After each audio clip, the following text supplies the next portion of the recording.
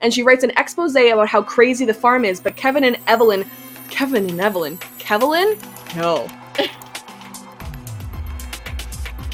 Hello and welcome to our Riverdale podcast, brought to you by the AFICTIONADOS podcast network. My name is Robin Jeffrey. I'm a 24-year-old actor and filmmaker. I like brooding anti-heroes with feminist agendas, and I have way too much knowledge regarding details that no one else remembers. I run at the 100 Script on Twitter. You can follow me personally at Robin E. Jeffrey pretty much everywhere. If I could burn down one building in Riverdale, I would burn down Hiram's prison, and then I would laugh at him about it. Yeah. Great choice. Thanks. Hi, my name is Samantha Coley. I'm a 26-year-old writer and marketing coordinator in sunny pre-apocalyptic Washington, D.C. I'm a senior writer and the social media specialist at Telltale TV. I like over 40s OTPs and making playlists. I'm on Twitter at SamKCC, where you can find me yelling about television and fangirling middle-aged actresses. If I could burn down one building in Riverdale, it would be the Sisters of Quiet Mercy, because it has never been used for anything good. Literally anything. If you guys are wondering where Brittany is, she is very busy back home in Edmonton, taking care of her grandfather. So Sam is helping us out today. Thank you, Sam. No problem. Honorary aficionado. I am honored to be an honorary aficionado. I love that for you. Today we have words to say about episode 314 of Riverdale, Fire Walk With Me. So, Fire Walk With Me was a Twin Peaks movie. It was a 1992 psychological horror film, which was a prequel to Twin Peaks, and it's about the murder of this one girl, and then also the last week of the, main girl who dies in Twin Peaks. Yeah. You watched Twin Peaks. Did you watch this, or no? I haven't watched the movie because I've only seen the first season of Twin Peaks. Gotcha. At one point, a year or so ago, I tried to watch all of Twin Peaks, but I kept falling asleep. I know that's gonna get me, That's fair. Eaten alive by some diehard stan somewhere. But I rewatched it this past year, and I enjoyed the first season. I just never finish anything, so I haven't finished the second season yet. That's fair. So before we start the podcast, really, the first thing we kind of have to address is that and I think I can speak for literally every single person who watches the show, offer the biggest condolences to the family, friends, cast, crew of Luke Perry, because unfortunately he did pass away this past week. Mm-hmm. And I know Luke Perry probably didn't listen to this podcast, but I don't think he would want us to spend the whole podcast being sad about it. Mm-hmm. So that's kind of mostly what we're gonna say about it. I think we'll talk a little bit about the future of Fred once he comes in, but other than that, yeah, I'm just very sorry and sad. Yeah, it was shocking and devastating in a lot of ways, and I just send all the love out to everyone who knew him personally. Yeah, it was super, super shocking. Shocking is a really great word for it, because we, Brittany and I, we sat here last week being anyway, obviously it's very horrible that he had a stroke, but he'll be fine, we really, it was completely unexpected. So, yeah, I think, yeah, I just feel sad. Yeah. So anyway, moving on. We don't have to stay sad the whole podcast. We're going to do some thoughts from listeners, because last week I kind of got mad at some people. Not mad, but I was saying hey, if y'all are out here talking to us as if we're right there beside you while you're listening to the podcast, you got to tell us what you're saying, because then we can all have a big, nice conversation. And so a few people had done that, so I appreciate that. So, of course, our friend King's Token got back to us and said, the way the show handles Archie is weird. They can write him well when they put in the effort, like the Bizarro Dale episode, but I agree with you that most of the time they don't know what to do with him, which is pretty bad considering he's the main protagonist. I completely agree. 100%. There are fully episodes where I enjoy Archie, and then most of the time I'm what is Archie doing and why? Yeah. What's interesting is, and I'll talk about this later, but I found myself being worried for Archie this episode. Oh, me too. Fully. I was is he gonna be okay? I enjoyed Archie this week. And then our friend Joanna also got back to us, and there was this photo that was kind of going around about Skeet watching the monitor and it being Hart, who played Chick on the monitor and everything. Ooh, I have not seen that. And so people were thinking that was new, but we did some research and we think that was old. Oh, okay, cool. We're pretty sure that we figured out which scene that was from, even from last season. So we're pretty sure that's old. Don't quote us on it. I hope he's back, but I have a feeling that he's not. Do you know which scene? Yeah, we're pretty sure it was the scene where they were, like, torturing him in the basement and Jughead was, like, trying to punch him in the face and stuff. That makes the most sense, because that was really it wasn't the only time that he and FP interacted, but it was, like, the main one that I remember. Right, and also he was, like, also there. Yeah. So anyway, she had mentioned that. And she said, him and Gina have been posting photos at the Cooper house. Now, I'm really curious if what you said is true, is Gladys is buying the house and not the Joneses. So Gladys buying the house fully made sense because she also has been an anonymous buyer. Like, she has been one of the anonymous buyers. Right. But now that the Cooper house has been set on fire, I don't know how to feel about that. Well, I feel like it's definitely going to be damaged, obviously. Yeah. But like you said, they were posting, like, selfies and stuff at the front door, like, just the other day. So I have questions about that. It would be really awkward if Gladys bought Alice's house. Totally. Like, super duper awkward for a number of reasons. Yeah. But it's going to be really funny if everything Gladys shows up to buy keeps getting set on fire. Yeah, literally. I was like, I'm noticing a trend here. Yeah. Some other things that Joanna brought up. I wanted to talk about the Serpent King and Queen thing because I feel that the show is afraid to make that pair platonic, and that's the only reason Betty is the Serpent Queen. Even the way people talk about Jughead asking her being like a proposal instead of a business arrangement.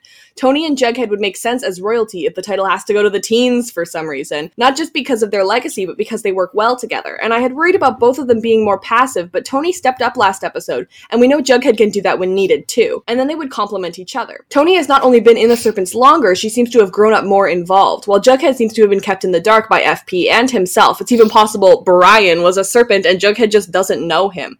So there are just things and people she knows best, and she has better social skills. It would be the best option for the gang.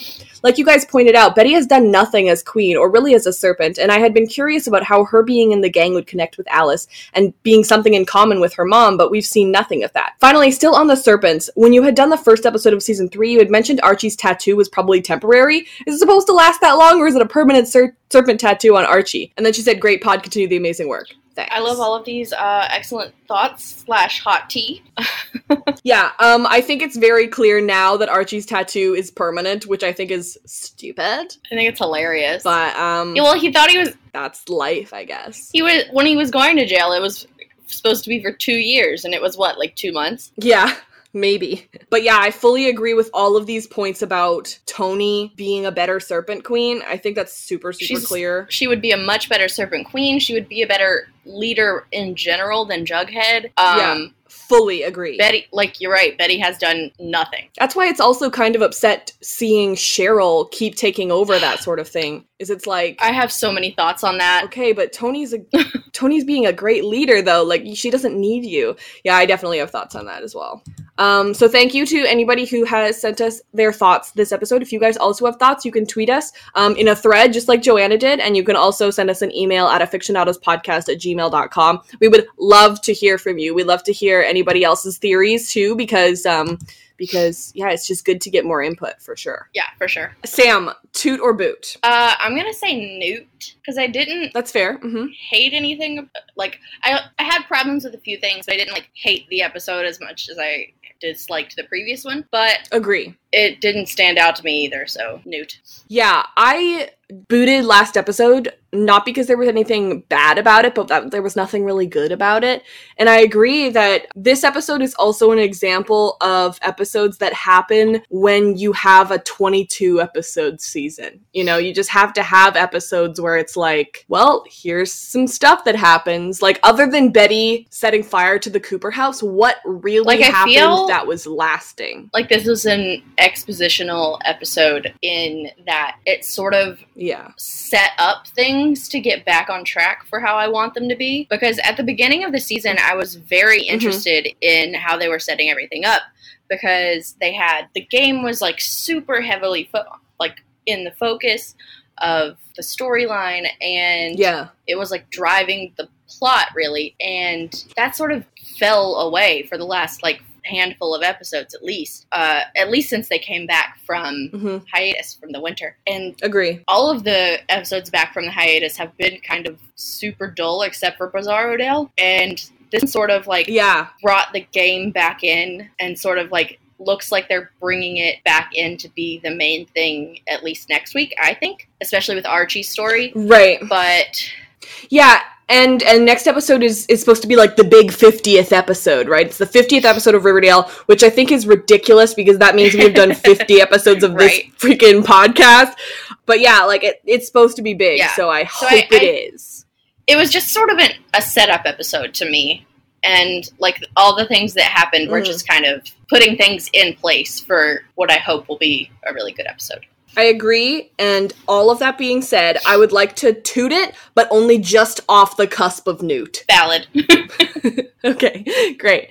And I think that potentially for our 50th episode, I mean, technically we've done, like, trailer episodes, and we've done, like, mid-seasons and stuff, but for the 50th episode of Riverdale, we might have a bit of a cool announcement. Ooh. So, like, make sure you stay tuned next week. Keep your ears open, guys. I don't even know what she's talking about. All right, so the way that I kind of split this up was I did just like the core four. Great. So would you like who would you like to start with? Who should we get it over with first? Should we get it over with? I think maybe we should end with Betty or Jughead. Yeah, let's do Veronica, Archie, Bughead. Okay, sounds good. All right, so this is, once again, we have changed up our format. If you guys didn't check out last week's episode, first of all, do that. And second of all, yeah, we changed our format a little bit. Let us know if it still vibes with you, because I'm enjoying it. Okay, so I'm going to do my summary of Veronica's storyline. All right, here we go. Gladys and Hiram are both being bad patrons at Veronica's speakeasy, but she can't do anything because she owes them both so much money. She decides that to make more money, she'll make every night casino night because who cares about the law? After the whole fight thing that happens later in Jughead's storyline, and we'll talk about that later, Tony is upset with Cheryl for being so reckless. She doesn't want to have to suspend her. Cheryl is basically bribing Tony with the use of her house. Veronica unveils her new casino with added precautions should there be a raid. Hiram is pleased because he's going to use it as a ploy to get more business. Gladys wants to sing in the speakeasy. Veronica gets 5% taken off her debt to both Hiram and Gladys, because they're both sucky. Hiram's guest is a huge jerk, and Gladys yells at him, so Veronica hires the Pretty Poisons to be her security. Neither of them are allowed in anymore. Great. And that was Veronica's storyline. So I have a few points just for the whole storyline. Do you have anything in general that you want to talk about first? I want to talk about how I'm super frustrated with what they're doing with Cheryl and Tony. And then I have questions about Veronica, but I'm also proud of her. Yeah, so last episode, I had mentioned that Brittany and I had talked about how we don't really like what they're fighting about. Right. You know, Cheryl and Tony, it's not nice that they're fighting, but I had mentioned that I really do like that they are fighting, at least a little bit, because I get worried sometimes with shows like this in which they'll be like, look at a happy gay relationship. Now the gays will sit over there and be happy while everybody else does fun stuff. Right. You know what I mean? So I'm happy that they're being central characters and they're having more nuance, but they're fighting about gross stuff that makes me feel gross. Yeah, exactly. Like, I love that they have conflict and that they're relevant to the storyline so much recently, but the content that they have is bad. Like, this fight is bad. Yeah. It's bad. The way that they're manipulating each other and the way that they're treating each other is not cute. It's not cute. It's just, yeah, it's weird because Cheryl, last time, Tony was like, is this my gang or is this your gang? And I was totally on Tony's side for that. And Cheryl, even though she seems like she doesn't actually want to say it, says, it's your gang. Yeah. Because she gave it to her as a present to make up for her other gang. It is Tony's gang, and that has been, made very clear. And so the fact that Cheryl isn't about that now, it's like, I mean, I gotta be on Tony's side for all this stuff. I'm fully on Tony's side for all of it. And it's making me really frustrated because I super enjoy Cheryl as a character in general, and I think that before season 3, she and Alice had some of the best character arcs from kind of like flat, crazy character to like dynamic, nuanced character. And now season 3 has got them both, like, Alice is obviously insane, which is unfortunate because she's supposed to be my favorite. And Cheryl is being really manipulative and shallow. And, like, I love that Cheryl has always been one to cause chaos. Like, I love that that's in her veins or whatever, but she shouldn't be acting like this in the healthiest relationship that she has, because it's really poisoning it, and it's just not good, and I don't like it. Just 2 episodes ago, she literally, I'm pretty sure it was 2, but she literally said to Tony, like, you are the most important person in my life. If I, you know, I don't think she said this exactly, but, like, if I lose you, I have nothing, you know, that's, like, basically how she feels. And now it's, like, yeah, it's just, like, I just feel gross about it. Exactly. And, like, literally the episode before this, or 2 episodes before this, like, the one you're talking about, literally in that episode, she gave her this group as a way to make up for all of the, like, negativity that she had caused previously, with getting them kicked out of the Serpents and not understanding, like, the complexities of other people being in the closet and things like that. And it's just, where did I'm really frustrated when Riverdale just, like, completely disregards their own writing from literally just a few episodes beforehand. Yeah. So I think we'll talk a little bit about Tony and Cheryl again, but let's start with some of the stuff that happens with Veronica here. One of the things that I mentioned was that she keeps saying it's a secret speakeasy, and it absolutely is not secret. It's like, we spend more time in this non-secret speakeasy than we do with in Pops now. So yeah, fully. Is it a secret from who? Who is it a secret from? Everyone has been in it. Who is it a secret from? Literally, I'm pretty sure, like, the sheriff has literally been in it when Betty called them all down there. I was about to say, I was going to say, well, I guess it's a secret from the... Nope, because FP has literally been down there. Hermione has been down there. Mm-hmm. Everyone has been down there. What are you talking about? Anyway, it's not a secret. One of the things that I liked the most about Tony and Cheryl this episode was just the line where Tony says, you wear many hats, and Cheryl says, stunningly. Because she's just so ready for everything. Her mind is very quick, and that's something I like about Cheryl. Let's see. Reggie, when they had mentioned the, like, wheel in the casino, he said, I got dibs on spinning it. And he's just a child, and I love him. I support him, and he's valid. Hiram said, the word on the street is that you have a casino. And I'm like, cool. So, thanks for keeping it a secret, everyone. Hiram already knows about it. Like, I don't know. I'm just like, I wish we wouldn't use the word secret when it's not a secret. I don't think that we know what words mean in Riverdale. Yeah. Okay, here's a question I have now. Does Veronica still get 5% off of her debts, even though neither of those things worked out? Great question. I really liked the way Ronnie negotiated for both of those things. Yeah. I thought that was really clever of her in a way that she frequently can be blinded by her father in her own business. So I thought it was clever of her to bargain for that and actually attempt to get it, and then to bargain for it again with Gladys. But now I'm like, that's a great point. I don't know if she'll actually I don't know if it'll even be addressed that she asked for 5% again. Yeah. I thought it was interesting because, like, Veronica being like, Gladys, can I get 5% off my debt? Gladys literally has already paid Hermione. Like, this isn't just a debt like, please pay me. It's a debt like, I paid for something and now I need that money back because I didn't get what I paid for. And so by her being like, can I get 5% off my debt? That's her being like, you must pay to perform at my speakeasy. And she's paying, like, quite a bit. Although we don't necessarily, like, we know that it's $75,000 for Hiram, but we don't necessarily know how much it is for Gladys. It's a whole thing. But I wonder if Veronica, also 5% of $75,000 isn't as much as it being $1 million thing for Hiram. Like, if I were Veronica, I'd be like, can I get, like, if you're making $1 million off of this and I helped you do that, then I hope that $500,000 of that could go toward my debt. For sure. You know, like, I'd be like, cool, if I help you do this and it does make you $1 million, I shouldn't owe you anymore. Exactly. Like, if you get that much money, my debt should be cleared. From something that I did, like, come on. Yeah, exactly. Yeah, literally, you're using my establishment. Gladys is performing and she's not bad. That guy's just a jerk. That guy was fully a jerk. Like, he was sleazy. But also, like, why does Gladys want to perform so bad that she's willing to, like, give Veronica a pay cut? Yeah, exactly. It's kind of weird. Like, I support her following her dreams, obviously, because I love women, but It was just kind of weird. Yeah. Like, that was the thing that she bargained for. Right. I wonder what the motivation was. You know, like, it would make more sense, and I'm not saying I want this because I'm a Snake Parents shipper for life, obviously. But, like, maybe if FP were there, which wouldn't make sense because he's the sheriff and they're worried about the police.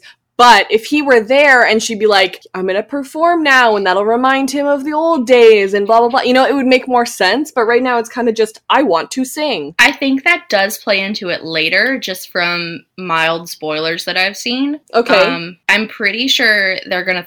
I don't know if this is next week or not. I don't think it is, because they didn't seem to indicate it in what I saw of the trailer. But I'm pretty sure they're, at some point later in the season, they're throwing FP a birthday party. Do we know if that's next episode or if it's later? It wasn't in the trailer that I saw, but I haven't seen the extended yet. Are you just talking about, like, what people have said on Twitter?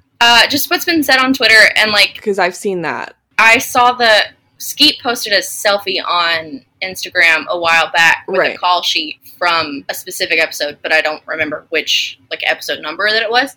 But they're throwing him a birthday party at Le Bon Nuit, and I'm pretty sure Gladys is going to sing at it. Gotcha. Yeah. Right. It's so interesting to me that Jughead and FP are the only two people who have had birthdays. Like, I just wonder about birthdays all the time. And I love how, like, at least, just give Jughead another birthday so that we all know that a year has gone by, you know? And it's so funny because apparently they're trying to make us believe that FP is turning 50. No. But the kids were in high school in, like, 1991. I mean, the parents were in high school in 1991, but Charles would only be 25 now if Alice was pregnant. And that math doesn't work. He could be, like, turning 45 or 42. Like, come on. Because that means that Chick was supposed to be, like, in his mid-30s, right? Like, there's just no way that they'd be like, oh, yeah, that's my son for sure. Like, he's fully way younger than 30. Yeah, he's at most 25. Yeah, so, cool. If they do that, I'm just going to laugh, because I'm not going to pretend that this show makes sense. Yeah, time isn't real in Riverdale. Everybody is every age all at once, because they're all the same people, just born twice. It seems to me that Gladys isn't, like, actively trying to get back together with FP. Why do you think that she still goes by Jones? Like, she's actively going by Jones, you know? I think it's part of, like you said, she's not trying to actively get back together with him right now, as far as we can tell. Yeah. Though I do have questions about the trailer for next week. Mm-hmm, mm-hmm. But I think the difference between her still going by Jones and Alice fully disowning Cooper is that Alice absolutely wants to separate herself completely from Hal in every way. Mm-hmm. Like, getting rid of the house, getting rid of his name, getting away from him as far as possible, because he's a terrible person and a serial killer. So I'm surprised that we're not seeing Polly and Betty doing the same thing.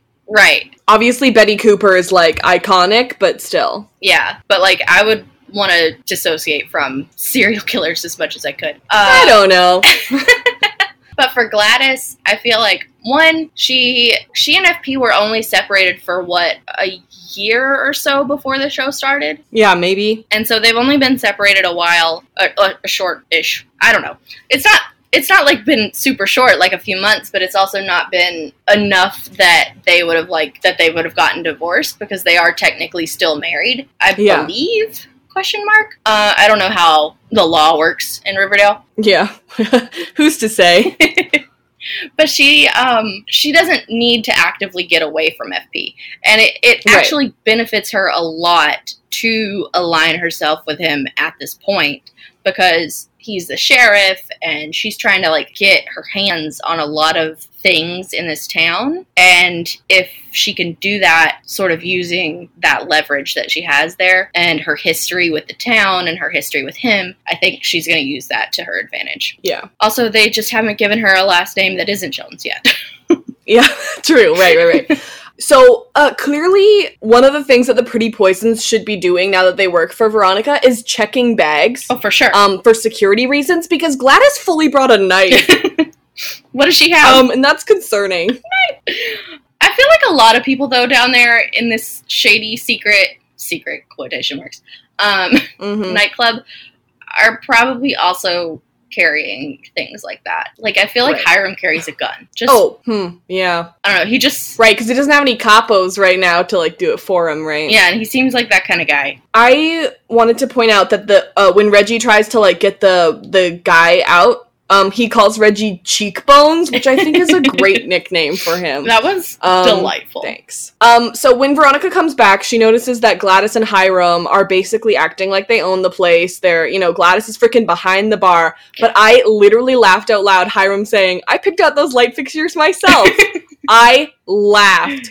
I thought that was so funny. Yeah. Also, did he ? No. It was like he didn't have any input in this existence whatsoever. No, he's like, "Thank you for coming to my speakeasy." I was like, "Sir." I thought that was so funny. That's like probably one of my favorite things Hiram has done. Also with when he came to Pops that one time, Veronica was like, "What do you want, Dad?" And he was like, "Are you like mad at me?" I thought that was so funny. Oh, and then also, of course, well, that's just great, Fred. Right.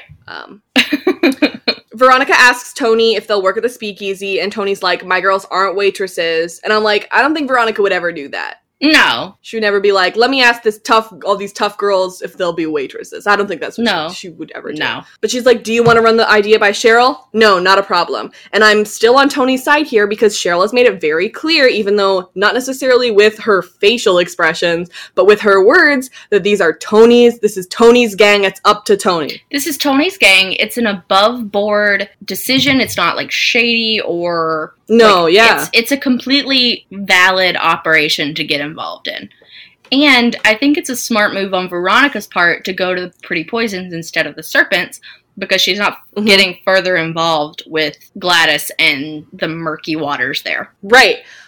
Okay, now let me ask you another question. Do you think that and it hasn't seemed like there's been a problem yet, but I'm interested in maybe this becoming a bit of an issue. Do you think that the Pretty Poisons are more loyal to Cheryl over Tony? Because we've seen them as a group with Cheryl more often. I hope it doesn't come to that, but if it does, I worry for Tony as to who they'll... Like, if it comes to blows and they, like, go against each other, I worry that more of them will side with Cheryl because she seems more authoritative just because she's been acting bossy. Mm-hmm. But it's just frustrating. The way that they're handling this is frustrating me. And it's also clear that Tony is trying to be like, "Hey," and like trying to be like a good girlfriend, continuing to, ask her if she's going to come to the thing. Like, it seems Cheryl's the one who's being standoffish. Absolutely. I just can't support Cheryl in this at all. Yeah, the way that they're writing Cheryl in the past 2 episodes is just inconsistent with the way that they had been writing Cheryl, and it's annoying. Some consistency is key. Dear Riverdale Writers Room, please watch the episodes before the ones that you write. Yeah. Cheryl is reading The Price of Salt, which was mentioned a few episodes ago, I think in Bizarrodale. I think in Bizarrodale, written by Patricia Highsmith. It's another lesbian book. Support her. And she just, when she says she's not going to go, and then Tony says, like, "Okay, well, I'll see you later," and she goes, "I'll be asleep," like, and then Tony leaves, and then her face is, like, upset. I'm like, what's the problem here? It was like, you're the one in the wrong. Also, isn't that book the one that Carol is based off of? Yes, I think so. Yeah. Cool. Just wanted to throw that in there. But yeah, like, Cheryl is... What happens in that? Can you tell us what the summary is? Of Carol? I only watched it once, and it's been a while, but it's I think set in the 50s, romance between a young shop girl and this, like, wealthy woman who's in an unhappy marriage, and they sort of fall in love, and Carol eventually gets to leave her husband because he's garbage, and it's like all fraught and dramatic, and it's an excellent film, but it's very love it angsty and sad, but at the end it does sort of have a happy ending where they find each other again and are able to I think enter into a relationship in a way that is less clandestine and more just honest. So, yeah. That's nice. I love seeing these characters read. That's one of my favorite things about Lost also, is if you look at what the characters are reading, it always really tells you something about the show, about what's going on right now. So I love seeing characters read because you can always find something cool in it. But yeah, just Cheryl's looking upset, and it's like, you're making up your own conflict. Yeah. There is no conflict here. It's all you. Yeah. Like, you are causing the problem between you and Tony. Like, I know that Cheryl is just, it's her natural instinct to be in charge of things, but, like, she can let Tony lead. Yeah. So lastly, what I had in this storyline was that they were like, sorry, you can't come in. You need an engraved invitation. But just you, though. Everybody else can come in willy-nilly. Right. But you need an engraved invitation. And I thought that was funny. Did you have anything else to say about that storyline? I'm going to check my notes. Okay. We did miss the fight at the beginning because it was not... Yeah, I put that in the Jughead storyline. Cool. Because he mentions, like, the science stuff being stolen and everything, and that goes into Jughead stuff later. Oh, I had my question was, how in the world did they afford these upgrades for Le Bon Oui? Oh my gosh, I know, because it's like, we have no money, and they haven't done a casino night yet. Like, they have no money, and they're in debt to multiple people, and it's like, not only did they afford multiple gaming devices and... which are expensive. Setups. Yeah, exactly. They also afforded upgrades to the building itself to hide all of them. And I'm like, yeah, how does money work? So many questions. Should we do Archie now? Yeah. Okay, here's my summary for Archie. Gym dude, Mo, tells Archie that he has to pay to come to the gym or be a janitor, and Archie loves hard labor, so he's in. As Archie's cleaning up, Josie comes to see him, and they discover a kid squatting at the gym. They take him to Pop's, and they think they should call social services. Ricky tries to bolt, and he tells him that he came from a terrible shelter and that gang members gave him the sacrifice brand. He lets Ricky stay in his garage. He promises not to call social services. He does pretty immediately, though. When he gets to Pop's, where he left Ricky, Pop says he ran off and also was drawing troubling doodles. He talks to the social worker. She says that the shelter's actually pretty good. Archie finds Ricky at the gargoyle den, where he also sees the list of sacrifices. He takes him home and they play video games. Archie gets a call from Mrs. Weiss telling him that Ricky is Joaquin's younger brother. Ricky fully played him and attacks Archie. Fred comes in to help him. Everyone is still trying to kill the Red Paladin. Womp womp. Womp womp. I like how Archie has to work for his time at the gym, because gyms aren't free, that's for sure. Yeah. And that's something that we would have brought up if they hadn't. Yeah. You know, so I appreciate them bringing it up. We're like, thanks, Mo, for saying 5 lines. Appreciate you. And I hope that Archie actually sticks with this, because he's had a kind of shaky job history so far. So I hope this one works out for him. That's all. I would actually say that this is one of Archie's more interesting episoes. Yeah, for sure. It's potentially just because it's being brought back into the G&G storyline, which I'm interested in too, but still. But Archie is wholesome in this episode in a way that Archie is at his best when he's wholesome. So I think that had a lot to do with it too. Right. I found it so interesting on rewatch. I know that you weren't able to rewatch it, but on rewatch for me, it was really interesting knowing that Ricky was playing Archie. Going back and rewatching changed like everything. Yeah. So when he's like clinking around, playing with his lighter and stuff at the very beginning when we first meet him, it's clear that kid was fully making noise on purpose. Oh, yeah.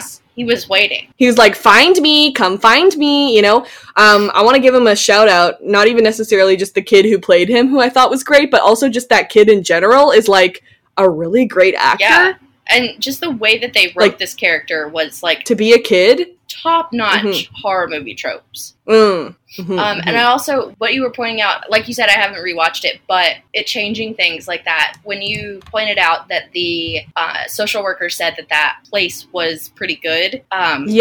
In the initial watch, I didn't pay much attention to her. I didn't give much gravity to her saying that, because I was just like, yeah, sure, whatever, lady, you probably haven't even been there. Literally, yes. But now, knowing that Ricky is bananas, it's like, oh, it fully probably is a good shelter, and this kid is a creepy liar. Yeah. I found the same thing on rewatch too. I believe the first time I watched it, when I was watching it last night, I was thinking like, okay, lady, well, bad things happen in shelters, we've seen though. Okay.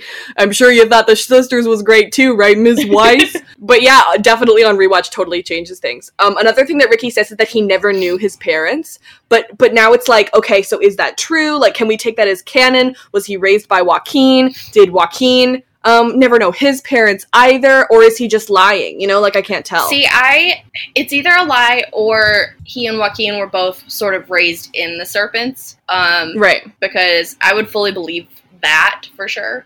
Just because it's, you know, the not so good part of town, and the Serpents take in people like that from the South Side. So if he didn't know his parents because they died or something for some reason, or they abandoned them, I would also believe it. But I also don't know what to believe because this kid is clearly a liar. Right.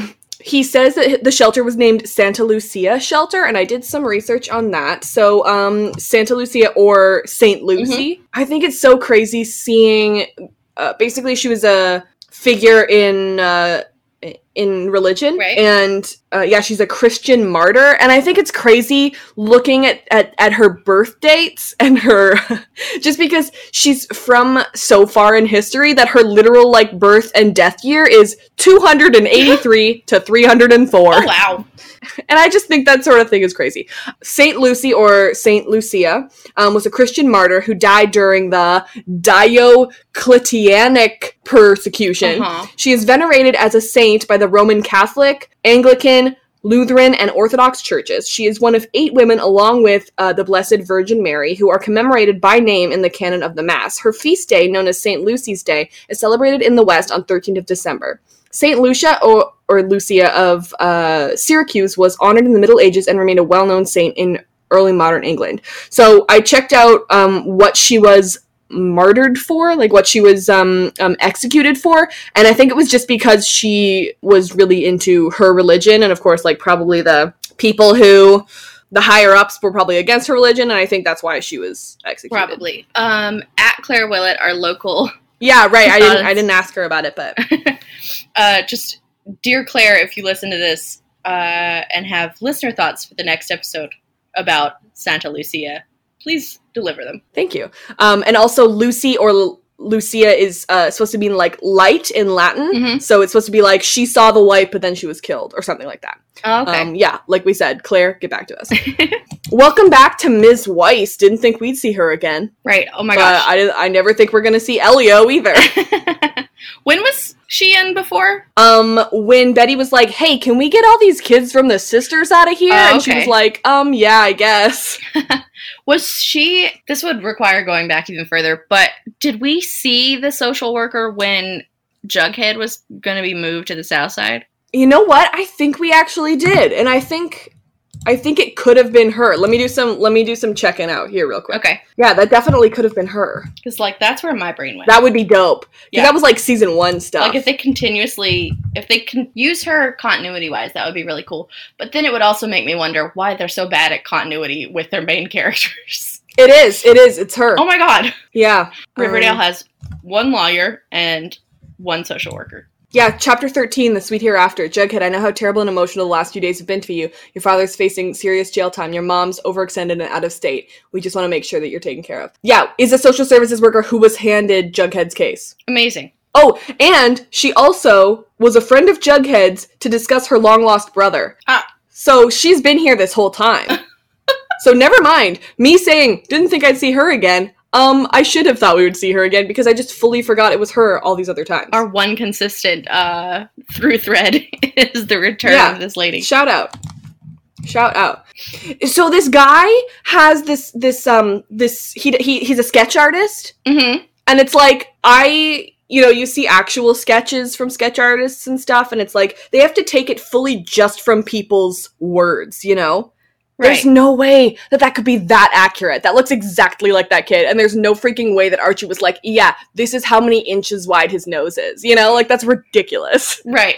Like, I have no personal experience with a sketch artist, but my most memorable knowledge of a sketch artist is Angela on Bones. And I feel like she had a lot more to go off of than Archie Andrews' testimony.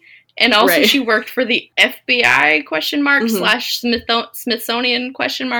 Bones fans, correct me. But it's just like, this is a podunk town with an average police system / social services team. That's a pretty impressive art there, sir. Did you go to Juilliard too? Yeah. When they got to the gargoyle den, it has this thing when you're looking at the list of people who are sacrifices, and it says fate, but I misread it when I was watching it last night, and I thought it said Tate, and I was like, no, Pop, no! I was like, don't kill Pop, and then I was like, oh, it says fate, never mind. Like, you know that vine where he's like, oh, look, a bear, no! And he's like, oh, never mind, he's fine. That's the exact journey that my mind went on. Thank you so much for allowing me to witness it. Yeah, that's like exactly what it was. When you said Tate, my brain just went to the first season of American Horror Story, and I was like, if he shows up, I'm going to be annoyed. But thank you so much for bringing me back around to Pop Tate, and then Pop Tate reassuring me that it's not even relevant. No. Once again, I just want to give a shout out to Ricky. This kid knows what he's doing, and he knows exactly what to say. Like, they find him and he says that they use kids as runners because they don't get as much jail time. And I wonder if that is even true. That's another thing that, you can't really, obviously he's a unreliable narrator in this sense. Like, I wonder if there are actual gang members trying to get kids. And it makes sense kind of because he's like, they won't let me play with them until I freaking kill the Red Paladin or something. So I guess that would make sense, but instead of him saying no, he said yes. And like maybe did Joaquin got in with the gargoyles too before he died? Yeah, inside the jail. Yeah. So like Ricky wouldn't have been around to see Joaquin get into the gargoyles. So if he was left in serpent custody, I have questions. Yeah, it's a little murky. I wonder if maybe this plot is really good if you don't look at it too closely. Yeah. I wonder if like the gargoyles, like one of them maybe like got out of jail because Joaquin got let out of jail and then joined the actual gargoyles, right? So like maybe it's the gargoyles who were never in jail. Then Joaquin one day was like, go find my brother quick before I get murdered. And then they do find his brother, and then they're like, hey, your brother wanted you to play G&G and finish this quest that he couldn't finish, or I don't know, something like that. I don't know, my brain was just trying to figure out where he would have learned about kids getting short jail time. And I'm like, the serpents are mostly above board, but like maybe in season 1 they were shadier, so maybe he learned back then, but I don't know. Right. It makes sense that if, a lot of these teens, even if they don't have their parents, they're like maybe over 16, and so they don't really have to go into a more serious shelter, but he's like a child, right? So they're not going to let him just like hang around by himself. Right. Does that make sense? I don't know. Yeah, I don't know. Ricky is out here like trying on Archie's jacket and everything, which is like would be so cute if we didn't know it was a ploy. Yeah. This kid knows what he's doing. Yeah. So one of my next question was, what does this mean for Joaquin? But I think that we kind of talked a little bit more about it already. She says that Ricky, that is, has a history of violent behavior and self-harm. So that kind of tells us that he gave himself the sacrifice brand before we're even really told, Right. Yeah. I loved this scene. Because I was doing my Fitbit steps while I was watching this episode because I only had a few left. And when this happened, I just sat down on the edge of my bed and was like, oh shit. Because it had huge horror movie parallels. Like, I would have to, like, browse through to actually figure out what it's directly paralleling. My first thought, just for me personally, was that it mirrored a little bit of Orphan, which is a terrifying movie where this family adopts a little girl from Russia, but technically she's not a little girl because she has this disease that makes her look like a little girl. And she goes crazy, and the mom gets this phone call that she's not actually who she says she is. And at the same time, this little girl is like revealing that she's not a little girl and then comes in to kind of kill them all.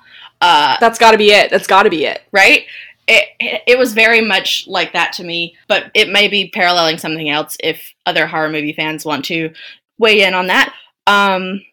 But it was very much like that, and like just the increasing anxiety of Archie like going through the house and like having that information like settle in over him was just very well done. And then having him turn around and the kid be there with a knife, a huge knife, was I just thought it was like one of the best scenes they've done in a while. I thought it was really cool. I don't care what happens to Archie, but in that moment I definitely was like, why am I worried about Archie? Please don't hurt Archie, which is weird. Yeah, like they did a great job of like giving the audience that same sense of anxiety that Archie has trying to find this kid. Yeah. And then the way Fred comes in and interrupts is also done really well. And then them both finding the card is just perfect. Yeah. Also, that kid's got a freaking big knife. And he was like scoping out that knife the first time he came into his house. That's messed up. But yeah, he says he wants to play with the gargoyles, and that's how they're gonna let him play. Are these like the same gargoyles who, like, can I give you a whack job theory that probably might not even come to fruition? We may not even ever know. Of course, I love whack job theories. That I just came up with in my brain. What if the gargoyles who Ricky wants to play with, Kurtz/Brian and his friends, so when they're like, hey, we're looking for this kid, Kurtz is like, I already know what's up with that kid, and that's why he doesn't want to help. Ooh, I could see that. Like, that was something that crossed my mind too, but when Kurtz said he didn't want to help when I initially watched it, because at that point I didn't know that Ricky was lying, I thought that Kurtz was just one of the guys who had like beat him up. Yeah, right. Yeah, oh yeah, gotcha. That makes sense too. Yeah, like he's like one of the guys who found him in Pops. So if he's one of the ones that wants to play with him, that would also make sense. Like that would line up.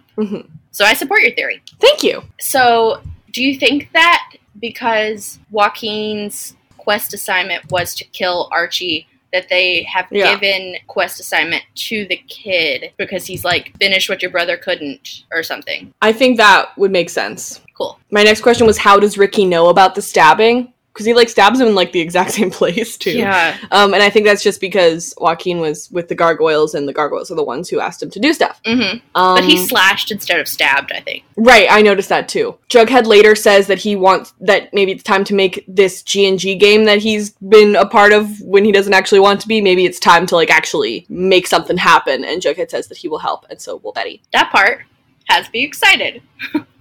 Me too. I'm like, yes, make Archie interesting. Thank you. And it's like, bring back the game in a fun way. Yeah. It's just one of my questions, that when did all of the kids stop becoming interested in G&G? Because like for the first half of the season, they were all like super into it. And then they were all like, never mind. And it's just like, same question. What happened? Why did you all stop? I remember when season 3 started and I was just like, this has changed my life. This is everything. And then it's like, and now it's like, okay, I don't care about the speakeasy, though. Like I care about G&G. Exactly. Like, the kids all stopped caring at the same sort of time, and I'm like, but I have questions about the game, and how it connects to your parents, and how it connects to the entire town, and why did you all stop playing for some reason? So let's talk a little bit about Fred. Obviously, this episode we had Fred being like the best dad ever, like he always is. As per usual. And it might be too soon, but what do you think they're gonna do with Fred's character? I don't know how they'll like exactly fit it into the story without Luke. Yeah. But I do understand how they could make it very narratively rich for Archie. Because it would. I feel bad talking about it like this because it's just really hard to talk about it because I don't want to like disrespect Luke and his family at all. Of course.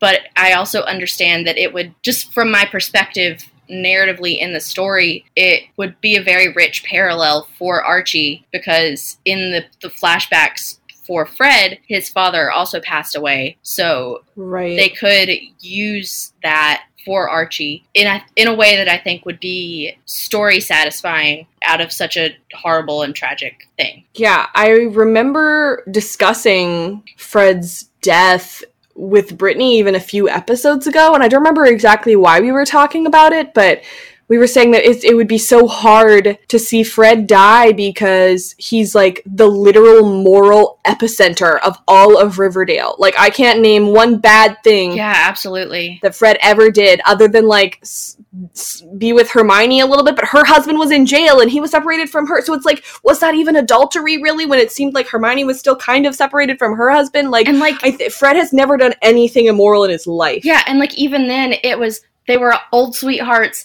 And she's in an abusive relationship, so, like, I don't even count that as, like, immoral. Yeah. But it's just, like, and it's just... So I'm really torn between them being like, oh, unfortunately Fred has passed away off screen, which is like, obviously Fred deserves a more heroic death than that, but what can you do when the actor has unfortunately passed away as well? Right. But and I'm halfway between that happening and having that be just a really, really heckin' sad episode, and then recasting him. And obviously nobody could ever live up to what Luke Perry did. What he did with Fred was incredible and fantastic, but I don't want Fred to die, man. Yeah, me either. Especially when we started this season and during the Midnight Club flashback, it didn't even occur to me that Fred could eventually possibly pass away. Like, it wasn't even on my radar during that episode, which is weird because I did use that episode to, like, argue for a weird time loop kind of thing, which would then make sense for Fred to eventually pass away in a way that affected Archie at a young age. But when I watched The Midnight Club the first time, I initially thought that Tom and Sierra were marked for death, just because of the Romeo and Juliet parallel that they gave them at the end of the episode, and just the fact that they're more tertiary characters, I feel, than Fred. And Riverdale does tend to sacrifice characters on the outskirts, kind of like that. But I don't know. It's just sad. Yeah. And like you said, no one could, like, live up to recasting in the way that Luke did. So I don't know. It's just a sticky situation, and it's just very hard. And I'm interested to see how they'll handle it going forward. I did see today that the rest of the episodes for the entire show will be dedicated to Luke, and I think that's really beautiful. Not even just for the rest of the season, but for the whole show. I think that's so wonderful. I agree. And before we move on from this, once again, we would just like to say that all of this whole conversation has been with the deepest respect for anybody who knew him personally and anybody who enjoyed his work over the years, including us. And once again, we're just so sorry that this happened. It's really heartbreaking. Absolutely. So moving on, would you like to talk about Betty or Jughead next? I liked Betty's storyline a little better, so let's do Jughead. Let's do Jughead. Okay, sounds good. But before we move on, let's talk a little bit about Patreon. Ooh. We have something called Patreon. Basically, you donate monthly to some of your favorite creators. Our Patreon is patreon.com/theafictionados. It's really expensive. We now have 4 different feeds, and SoundCloud Pro we have to pay for because we have over 3 hours of content. So if you guys could help us out in any way, it would be so helpful. But of course, if you are unable to donate for any reason, the next best thing that you can do is recommend us to a friend. So we would just really appreciate anything that you could do. Thank you for listening. One other thing is, right before we do the outro, I read the prequel to Riverdale. I finished it last night. If you guys didn't know, there was this book that came out. It was pretty short. It was only like 250 pages. And it was supposed to be a prequel. It was supposed to be like July 3rd. Basically, the whole book was July 3rd from everybody's different perspectives. I probably wouldn't have bought it if the cover wasn't so beautiful. The cover was literally gorgeous. But I didn't even really like the book. It was kind of boring. And so before the outro, I wrote down some things that I read in the book that might be relevant to the actual show. Not even, like, I don't know if it counts as canon or not, but I did write down some notes while I was reading. So before the outro, we're going to talk about that. So don't leave before the outro if you care about that, or you can skip over it. I don't care. All right, so we're going to talk about Jughead now. Great. Okay. All of the storylines intersect when the Gargoyles, the Poisons, and the Farmies all get in a fight about who can be in a room. Basically, Jug and Tony get a talking to from Weatherby. He says that the chemistry lab was robbed. They both promise it wasn't them. Jughead confronts the serpents about the robbery. The Gargoyles confess, saying it was a quest for G&G. Jug tells them they need to work together, but he says it more yelly than that. Brian says it seems that maybe the tables are turned. Maybe the serpents are the Gargoyles now. Maybe the serpents need the... Maybe the serpents are the Gargoyles now, not the other way around. Does that make sense? Yes. Okay. Jug goes complaining to FP about it, and he basically is like, cool, not really my problem, you do you, it's your thing, not mine. They need to help Archie find Ricky, but Brian doesn't want to. A few of the gargoyles help, though. They are cool. Brian tries to fully kill Fangs, but I am not worried. His boyfriend, Sweet Pea, and also Jughead catch and save him. Jughead and FP decide that the servants will be deputies to the sheriff, and everyone who isn't about it is out. So Brian leaves. So I'm going to keep calling him Brian. I am also going to keep calling him Brian, but I named him Edgelord Brian because... Sure. Dear Lord. Because he's not Brian. He's different than Brian. Yeah. But he's still Brian. Last episode we were like, what does his name mean? What the heck? And I just wanted to say that I think I figured out what his name means. Okay. Because of a lucky thing that happened. I was watching the beginning of Lost Season 4 with my friend Casey. And your friend Casey. We're all friends with Casey. We love Casey. I was watching, we watched episode 401 and episode 402 on FaceTime because she's just watching it for the first time and it's very exciting. Anyway, I was watching Lost, and this is just like a lucky thing. I love coincidences. Sawyer called, I can't remember exactly who he called it, but he called somebody Colonel Kurtz. And Colonel Kurtz is a character from Apocalypse Now. He's a fictional character, the main antagonist of Apocalypse Now. So I'm basically trying to figure out what the heck. Either way, he's an antagonist. I don't know if his name is actually Kurtz, like Brian, that is. I don't know if his name is actually Kurtz or if it's a nickname. It would make sense if it was a nickname because he's the antagonist. So yeah, I think that's what his name came from. Thanks. Yeah, it wouldn't be above them to do a reference like that. Yeah, because I feel like they're fully smart enough to do that. And like, he's got similar film nerd energy to Jughead. Yeah. So I could see that for sure. I have not seen Apocalypse Now. I saw pieces of Apocalypse Now in film school, but I never watched it fully. So sorry, everyone. I wonder if I also saw pieces when I was did my film minor. Maybe. I don't remember any of it, but like it's always been a movie that I was aware of and had zero interest in. Right. Okay, so my main question for at least the beginning of Jughead's storyline is, why doesn't Evelyn get in trouble? It feels like there are three there are like three gangs, really, in the kerfuffle, and two of the leaders of the gangs get in trouble, but Evelyn doesn't. Yeah, but Evelyn doesn't. Yeah, question, do the Farmies have Weatherby in their pocket? That would make sense. I would fully believe that. Yeah, I would buy it. And also, I can't stand Evelyn. Yeah. She's the worst. I do like her 70s aesthetic outfits, though. Every episode she gets grosser. Every episode. Yeah. And it's just like, stop it. Get some help. Yeah. When they confess to have stolen the stuff from the chemistry lab, he's like, well, you can't be doing that. And he says, you promised us immunity. And I'm like, from the sheriff, not the principal. You can still get in trouble. Yeah, you idiot. Like, ugh. You can still get everybody freaking expelled. Yeah, Stupid. Buddy? Hey, buddy? That's not a full pass to be, the worst. So. Yeah. I think it's actually great. I love Fangs with my whole heart, and everybody knows that. But one of the things that we did not expect there to be continuity for was there being consequences for Fangs having been a spy. And everybody knowing that it was Fangs who was the spy, we figured, okay, well, now that's over. So I just wanted to shout out there being consequences for that. Yeah, for sure. Like, consequences are a thing that I think Riverdale could use more of. Agreed. Yeah. Because then there's more stakes. Exactly. The whole main thing, like, the main thing we learned in, like, theater school and film school, like, how to act is you have to know what your stakes are. It's like, let me give an example. For example, what are Betty's stakes last episode? When she's talking to Martha in the bunker. Is she thinking, cool, my mom might drown.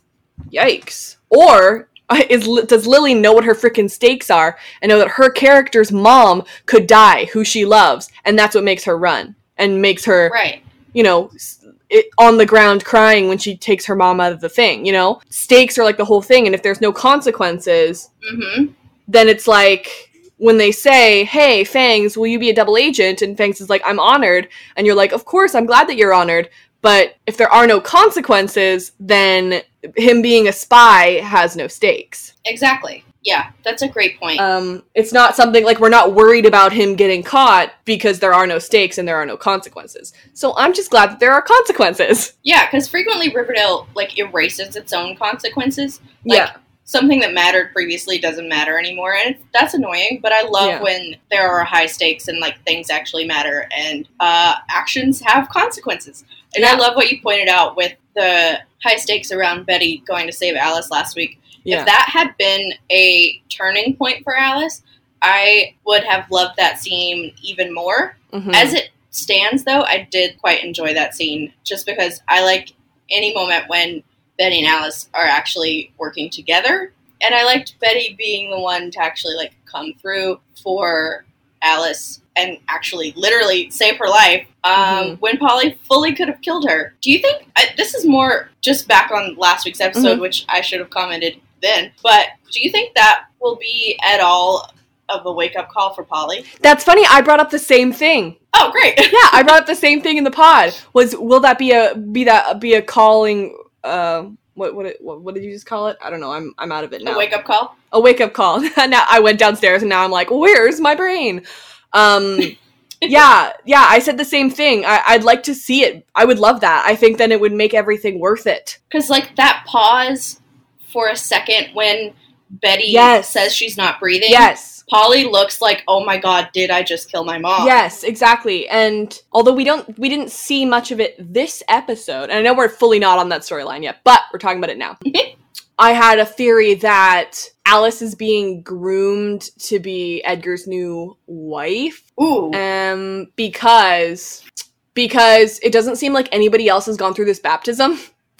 And it also... Right, at least not since Martha's dead sister. Right. Or at least nobody we know. Like, we're supposed to be like, wow, Polly, you're so in on this farm. But clearly, even though she's been there longer, she hasn't gone through this baptism or else she'd fully be dead. Right. And she also, at the end of the episode, she says, we'll all be together. Me, you, Polly, Evelyn, Edgar. And I'm like, oh, why are they a part of this? And it's like, does Alice even realize that that's what's being done to her? Yeah. Because, like, as far as we know, she's still fully in a relationship with FP. Exactly. As far as we know. Thanks for cutting that scene, Riverdale. And now that Alice is, like, wants to move away from somewhere, then she won't have anywhere to sleep with FP because FP's wife is at his trailer. Awkward. But going back to talking about stakes, like, with that whole baptism scene, there being so much stakes, I find, and I know, once again, we're not on that storyline yet, but that's kind of what I was missing at the end when Betty fully chooses to commit arson, is the stakes. Yeah. She comes down the stairs, and I knew she was gonna fully just set her house on fire, which gives me Cheryl season 1 vibes. But absolutely. But I would have liked... I mean, I guess when she did that, my heart was like, I could never, no matter how many garbage things happened in that house, and maybe not enough garbage things happened in my house, but I could never set my childhood house on fire. I'm just too sentimental. I could never do it. I have thoughts on Betty's motivation, but should I save them for when we get there in the... Yeah, you're right. Storylines, or should I share them now? Yeah, let's talk about them then. Don't forget them though, okay? Okay, no, I have them. But yeah, I just found that there weren't any stakes in that scene, hardly. And we'll talk about that again later. But they start literally yelling the laws at the gargoyles, being like, you don't know the laws. And I'm like, you know how Jughead learned the laws? From the gauntlet, when they all frickin' punched him, and he still had to, like, say what the laws were. You had to frickin' get bit by a snake and crap. Like, shouldn't all these dudes be going through the gauntlet to become a frickin' serpent? Right. Like, where's the effort here? Are the only serpents left just Sweet Pea, Fangs, and Jughead? Because I don't recognize anybody else.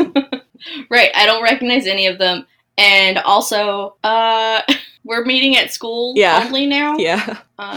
And I still have yet to completely understand why Gladys thought it was, like, super relevant to bring in the gargoyles. Right. Because so far they've caused nothing but trouble. Right. Yeah. I mean, I would... Like, I get she's got secret plans for, like, drug dealing and, all of her shady dealings. Mm-hmm. But why exactly does it help Jughead again? Great question. Who knows?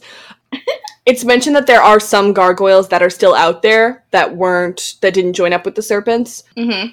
And then Fang says, you mean there are gargoyles out there that are crazier than you? And he's just a crazy guy. Fangs just yells things.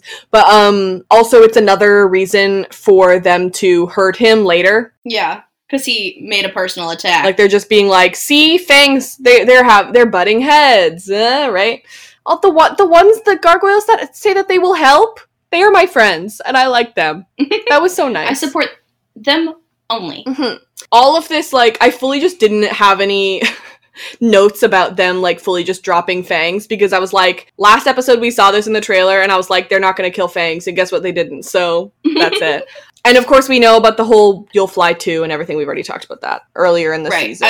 I loved Jughead and Sweet Pea catching him, though. I thought that was, like, really well shot. Ugh. And when they were like, come quick, and they think he's gonna kill Fangs, and of course I was like, watching Sweet Pea like a hawk, I was like, go save your boyfriend, because I ship it. Thanks. Woo-hoo. Yeah, also, same. Yeah.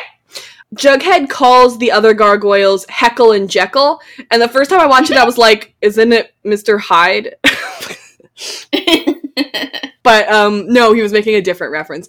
Heckle and Jekyll are post-war animated cartoon characters. The characters are a pair of identical anthropomorphic yellow-billed magpies. Oh, from what? Created by Paul Terry, originally produced at his own Terry Toons animation studio.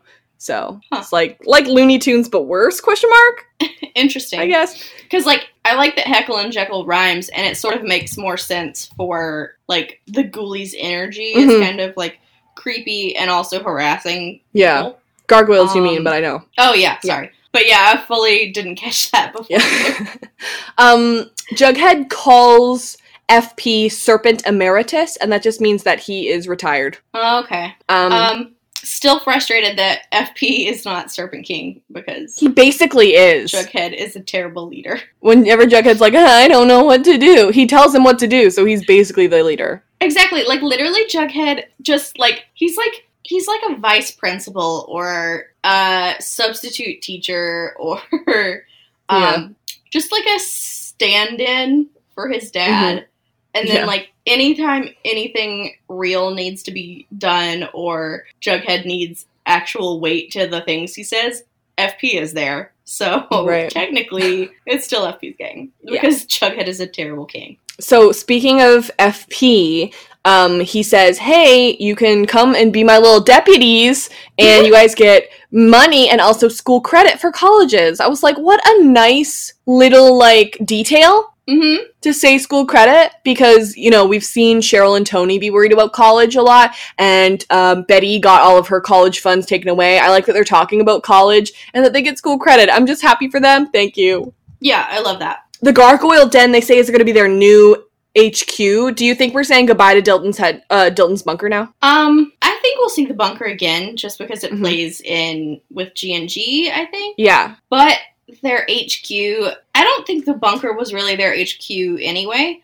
But they don't own the White Worm anymore. Mm-hmm. So I feel like that is where I feel like they're shifting to that from the White Worm and not necessarily from the bunker. Does that make sense? Also, we have no idea where in Riverdale this place is. Like, we know that the bunker is, like, in Fox Forest or whatever, by the frickin' footbridge or whatever, but we have no idea where in Riverdale this takes place. Is it on the south side? Is it, like, I don't know, I'm confused. It's probably on the east side. I just made that up. Okay, so my last question for this storyline was, will we ever see Brian again? Do you think this is the end of Brian, or do you think he's going to go and collect the other gargoyles and come and be an antagonist again? I think he will probably turn up in a few episodes to completely cause trouble, because that's just the kind of energy he has. Mm-hmm. And, like, especially if he's still like, if his main priority is playing the game, I think he will probably turn up again when the game sort of reaches a fever pitch. And maybe he'll be one of the people coming after Archie, or maybe he's on a completely different quest or something. Yeah, weird that he fully was in the bunker with Archie, with the Red Paladin, and fully just didn't try and kill him. I think it's just because it was too crowded. Right. Oh, yeah. And there were too many people to, like, defend him. Yeah, and, like, you can't get away with murder with that many witnesses around. Yeah. One other thing that we wanted to talk about real quick was Sweet River Con. It's happening in Vancouver, November 8th to 10th. We will be there, and also so will Sam. I sure heckin' will. And Camila, Skeet, Machen, and Vanessa so far have all been announced. So, yeah, that's going to be fun. And maybe we'll have an announcement next episode, maybe? Hopefully next episode. If not, the Heather's musical episode for sure. Yeah. And they also have more guests to be announced in the future. Yeah. Which is super exciting. And it's just going to be a lot of fun. So you guys should come. Yeah. If you're considering coming to Sweet River Con, make sure you are tuning in to the next few podcasts because we might have a cool announcement about it. Thanks. Yes. So now it's time for Betty. Woo. Here is my summary. Alice is trying to sell the house. Betty is fully sabotaging her. She notices that Kevin is very in with the farm now. The rest of the core four offer to let Betty stay with them, but she declines. She pretends to want to chat with Kevin casually, but he sees right through her. She's worried about him. He says he's fine. As Betty's leaving school that day, she sees a farm meeting taking place in which everybody, including Kevin, is holding their hands above fire. Cool. Betty talks to Josie and finds out that Kevin's been sneaking out at night. She follows Kevin into the forest where he does the thing where you walk over hot coals or whatever, and she writes an expose about how crazy the farm is, but Kevin? No. Anyway, stop her by blackmailing her. They know all about how they killed Dwayne and all the details. Betty is really upset. She gets home, and Alice announces that an anonymous buyer bought the house. Betty sets the house on fire as an act of revenge, ? Yeah, that was a journey. Yeah. The first thing that I thought about for this storyline was Alice saying, shouldn't you be at school? And I was like, yeah, shouldn't ya? No one obeys. Fun that they were actually quite a lot at school this time, though. True. Nobody obeys any sort of rules about anything. Yeah. But if it probably was, like, very early, and maybe Betty was on her way to school when she came down the stairs, and Alice was just like, shouldn't you leave instead of sabotaging me? Yeah. My first note in this paragraph is how much I love the very first moment and introduction of all of this. Because not only does she say, hi, I'm Alice Smith, which delighted me, but she's also wearing one of my favorite outfits of hers from season 1. Oh, wow! And I was just like, oh, come back to me. I miss you so much. Like, that energy is the Alice that I want back, please. I know she's, like, also kind of bananas in this scene because she's trying to sell her house. But also I get trying to sell your house if only bad things have happened there to you, especially in recent memory. But yeah, I just miss her a lot. But yeah, it's the outfit Season 2 Alice is like peak Alice, and I want her back. Yeah, oh my god. Season 2 Alice was the best Alice for sure. And of course, we've mentioned that she was using Smith so that people don't know about Hal. Yeah, because Betty brought it up to search Alice Cooper instead of Smith, which... Yeah, another thing is last episode they used Google. They didn't change Google to anything, and she's using Google again, and we think that's probably because they used Google back in season 1 or something, so they can't change it. Right, oh my gosh. Yeah, for sure. And also, oh no, brain, come back. Go back. Oh, I also have questions about whether Alice is fully deciding to just use Smith now on her own, like a reclaiming of herself, in addition to the not wanting people to search Cooper, but just because she wants to go by Smith, because didn't they call her Alice Smith when they were baptizing her too? Yes, they did, yeah. Okay, so I think it's like a little bit of both, like her personal choice and wanting to hide her house's icky past. Well, and I think her, like, divorce has officially, like, gone through with Hal, too, so... Oh, do we? It's like, I am not a Cooper anymore. I'm pretty sure. Oh, that's great. I love that for me. Yeah. Yeah, I just thought Betty in this scene where she's sabotaging is so delightful, and I think Lily is great. Thanks. Yeah, the way that Machen and Lily play off each other in this scene is really, really funny. And some excellent comedy work. Totally. It doesn't feel like we get a whole lot of comedy in this show, and this was great, and I appreciated it. Their back and forth was just perfectly done. Yeah. Kevin calls Betty a detractor. Do you think that's like what the farm said? Probably. The farm uses that word? Yeah. Probably, yes, because that's also a weird word to just use in general. Detractor. But I guess... Let's look it up. Yeah. I need to know. Like, I feel like I know how to use it in general, but also it's just a weird choice. Detractor, noun, a person who disparages someone or something. She sure does. Yeah. Okay. Yeah, that makes sense. I thought she would be, like, more detracting from, but I guess that's distracting. Yeah. I don't know. Anyway, good. She's, like, getting people away from the farm's main mission and making them look bad. Yeah. Crazy how Josie and Kevin are step-siblings now. Wild. But also I support it. It's adorable. It is. And I love that moment where she's like, I think Kevin's going crazy. And she's like, oh, Kevin, you know, you're like, you guys are already in the step-sibling party. Oh, yeah, fully. I love that. She's like, not my brother. When they're at, like, the firewalk type of thing, Evelyn calls Kevin Brother Kevin. And I went back and checked, and they don't call her Sister Alice. They fully just keep calling her Alice Smith by her full name. Interesting. So it's weird to me that they're using Brother Kevin. We've never really heard them say things like brother or sister. Have they ever called Polly like Sister Polly? I don't know. I feel like my brain is telling me yes, but I feel like if they had, we would have been like, what is she, a nun? Maybe that plays into, though, your theory about them grooming Alice for something more specific than just any regular person who joins the farm. Right. And after he does it, she keeps saying, we are one. Ugh. Like, we are, it's gross. It's weird and gross. But I think that Zoe, who plays Evelyn, is doing great. And I thought she was great on Orphan Black, and I think that she's great here. She's very creepy, and I appreciate that about her. Yeah, she's doing a great job of making me dislike this very dislikable character. Yeah. So, Sam, who is the anonymous buyer of the house? Yeah. I like your theory that it's that it's Gladys. I think that would make things. That was Brittany's, to be clear. I'm not going to take credit for that. That was Brittany's. I love Brittany's theory that it's Gladys because that would make things super sticky and interesting and awkward and weird. Yeah. The parallel of everything getting burnt. I think it would have.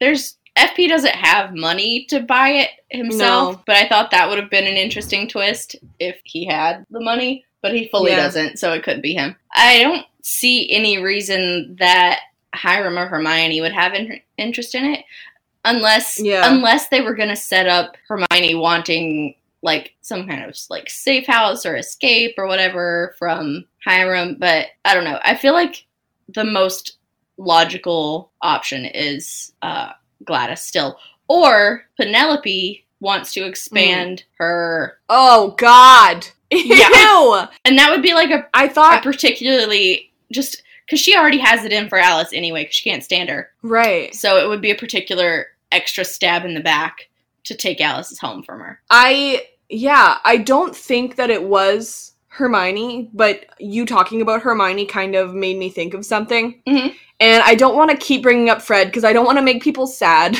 Right. I'm really sorry, because I'm sad too. But I wonder if Hermione stays with Hiram because she knows that she always has Fred, to, like, fall back on. Mm-hmm. If she does break up with Hiram, that she'll always be able to go back to Fred. And I know that that's a kind of a toxic way of thinking, but I think a lot of people do actually feel that way in relationships. Right. And they just kind of keeps other people on hold. Right. I wonder if Fred's death, if they do choose to have him die rather than recast him, if that might be... I would love for that to be a wake-up call for Hermione, too. Not even just for Archie. I would love for that to be a wake-up call for Hermione because, once again, who is she? Yeah, the inconsistencies in Hermione's character really bother me. And I would like to see them stick to the storyline of her staying in this marriage only for Veronica because she is aware that she is being abused. And they sort of, like, went back into the season 2 stuff and sort of made her villainous again a few episodes ago. So I would like to see them stop doing that. And I would love for that to be, like, a pivotal moment for Hermione to be, like, to see that she needs to focus on the good or it'll be snatched away from her or something. Right, if there's any silver lining to this terrible thing that has happened. Right. Okay, anyway, moving on from that again, we don't have to be sad forever. Betty with the candle. She has the candle and she's trying to do the thing that everybody else is doing. What is that, her being like, could I do the thing? Like, is she gonna join the farm now? Right, like, I feel like... So Betty has exhibited small signs of self-harm in the way she used to dig her nails into her palms. And I wondered if at first this was her... because she got backed into a corner with the farm and everyone knowing their secrets, if this was just another evolution of her own self-harm and that she was doing it because of what she saw previously and then it was just an nice way for them to visually tie it all together. I thought it was so weird when like if I was Alice walking in and I'd be like, cool, so you're staring at yourself in your vanity and you have and you're just staring at a candle right in front of you. You're weird. Like, I frequently light candles in my own room, but that's because they're scented and not just a single standing wick candle. And do you sit there and just stare at it? No, I do not. Okay. Do you think that Betty burns the house as... I thought of it maybe as a revenge? You know, she's so angry after Kevin and Evelyn blackmail her that I wonder if she's so angry that she's like, wow, my mom is happy about something and she has ruined all of this for us. I'm just wondering if that was why she burned the house. I was having a hard time figuring out why, because it's like, it's an anonymous buyer, so who knows? And I don't know, it's your childhood home. Like, first of all, I think that Betty's choice here is spur of the moment and extremely reckless. Right. So I think part of it is based in revenge and feeling helpless and sort of like acting out against her mom, who has sort of taken multiple steps against her because of what the farm is making her do. So I feel like it's definitely in part revenge towards that and like lashing out and being like, if you're not going to listen to me, I'm going to sabotage you. Yeah. But I also think that I can totally understand her burning down her childhood home, especially if she is as traumatized by the stuff that Hal did. Right. There, because knowing your father is a serial killer would really just sort of, and a cheater, would just taint all of your memories from your childhood with that person. Right. So it would sort of be like a cleansing experience to get rid of it, I think. I also had the thought that because Evelyn and Kevin and everyone in the farm knows about the shady man and the man that they killed, I thought maybe she had a reckless thought to burn the house down because that would get rid of any evidence that could be found at the house. Like, I know they scrubbed and scrubbed and scrubbed at the time, but, like, fire would really be the only way to, like, guarantee no evidence is in the house. Mm-hmm. Yeah.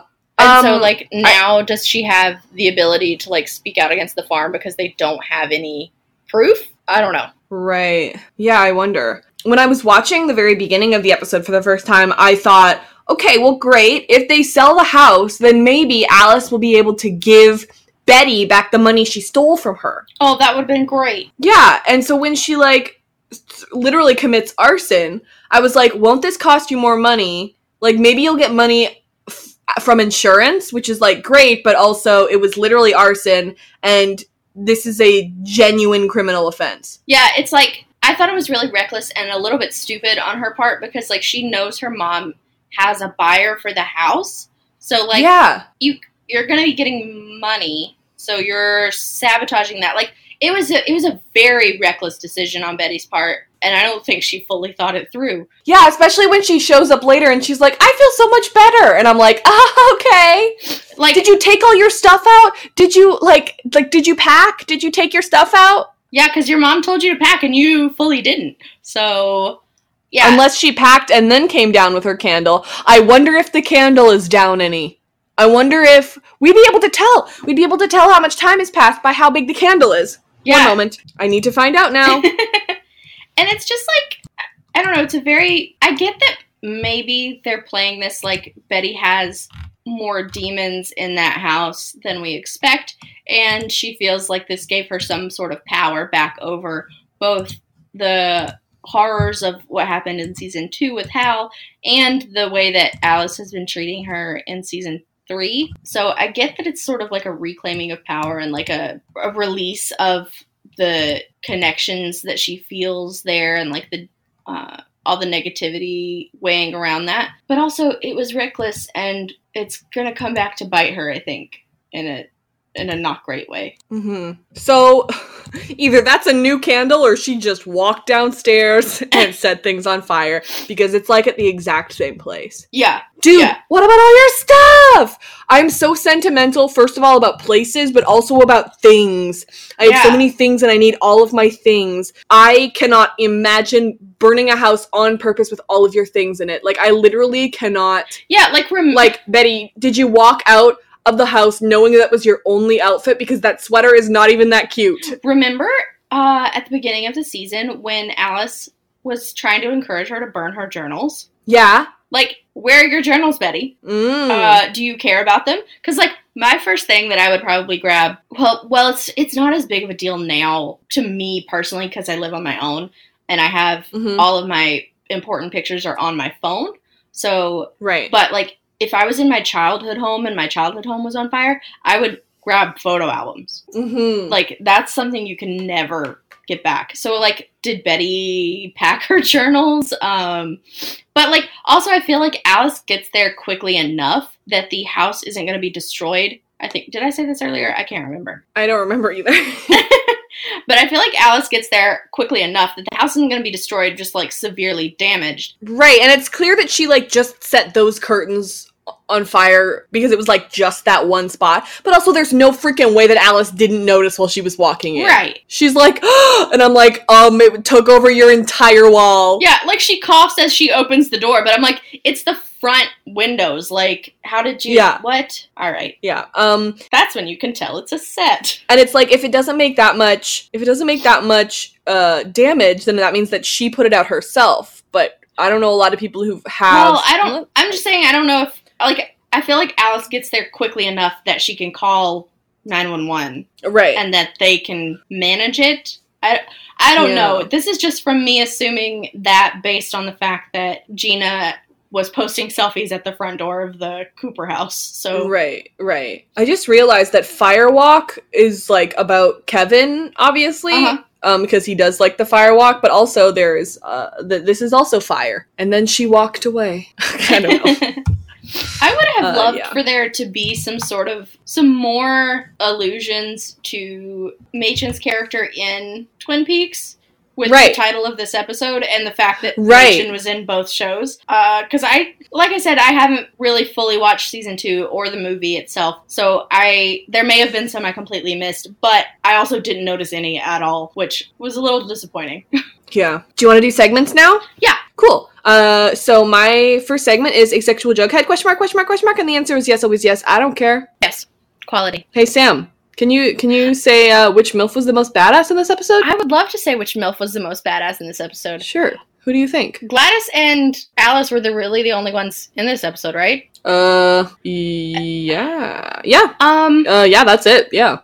I'm gonna go with Alice. Just because I feel like Gladys was sloppy this episode. I didn't comment on this when we were talking about her storyline, really, but I noticed she was drinking a lot every time she was on screen. Yeah. And so I am beginning to question her competency as Kingpin, because she was very drunk multiple times. Yeah.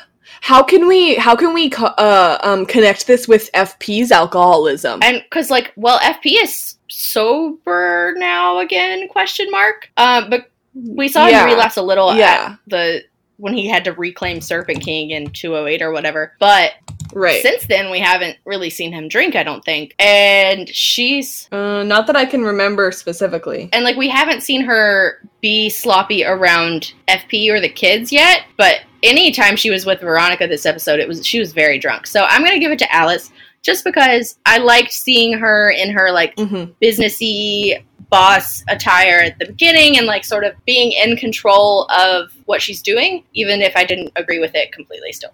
Did the snake parents acknowledge their obvious history? Once again, they were both present but did not interact. We're starving. Give us more. Give us more. From what I heard about the extended trailer, I've heard good things. I'm so excited to watch it with you in just a minute.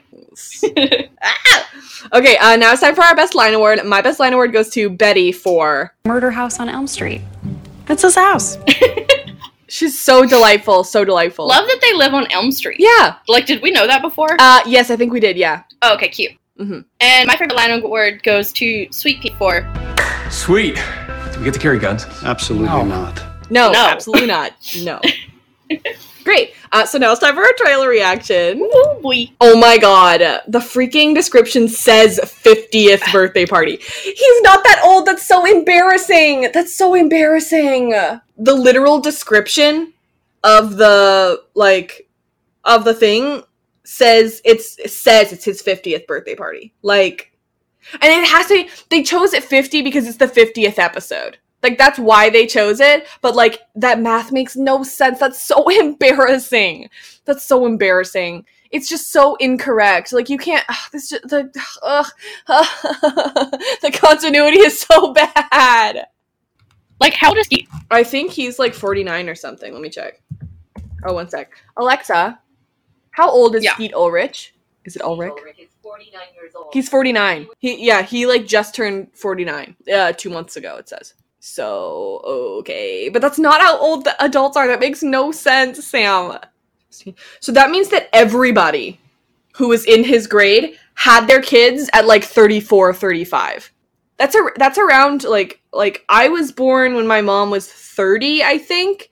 That's, like, and a lot of people have their kids, like, in their 20s, too. Yeah, especially from that generation. Like, now people are, because millennials don't have the financial stability and, like, the same economy that our parents grew up in, millennials are starting to have kids a little later, like in their late 20s, early 30s.